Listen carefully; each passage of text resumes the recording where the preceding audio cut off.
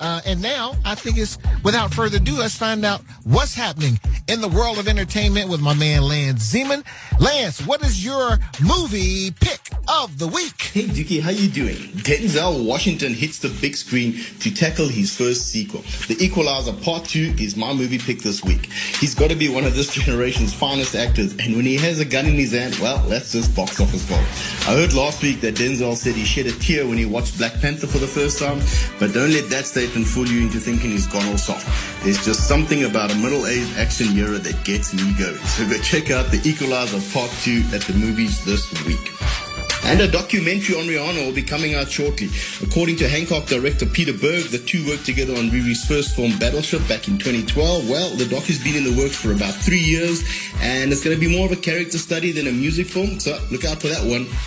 And Suicide Squad 2 has been delayed, and while this is bad news for some comic book fans everywhere, the good news is that it frees up Will Smith's schedules. That just means that his next two projects are Bad Boys for Life. That one starts shooting in November, and that'll be followed up by Bright Part 2.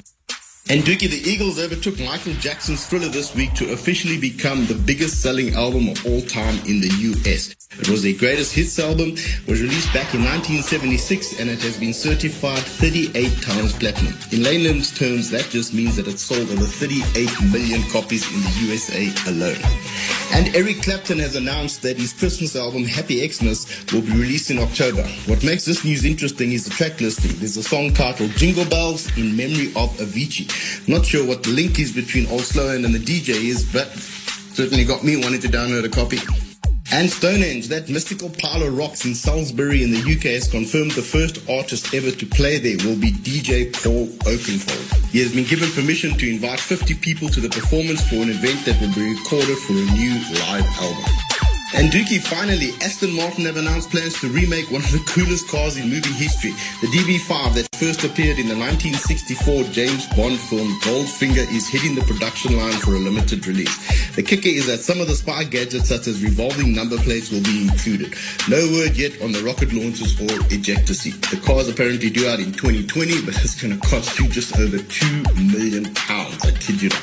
Well, that's all I got for you, Dookie. I'll catch up with you next week. All right, buddy. That was my man Lance Zeman with this week's entertainment report. Hey, Lance mentioned that Denzel Washington, when he went to see the movie Black Panther for the first time recently, he shed tears. Can you imagine? Denzel Washington shed tears when he went to see the movie Black Panther. Must have been crying for them ticket prices.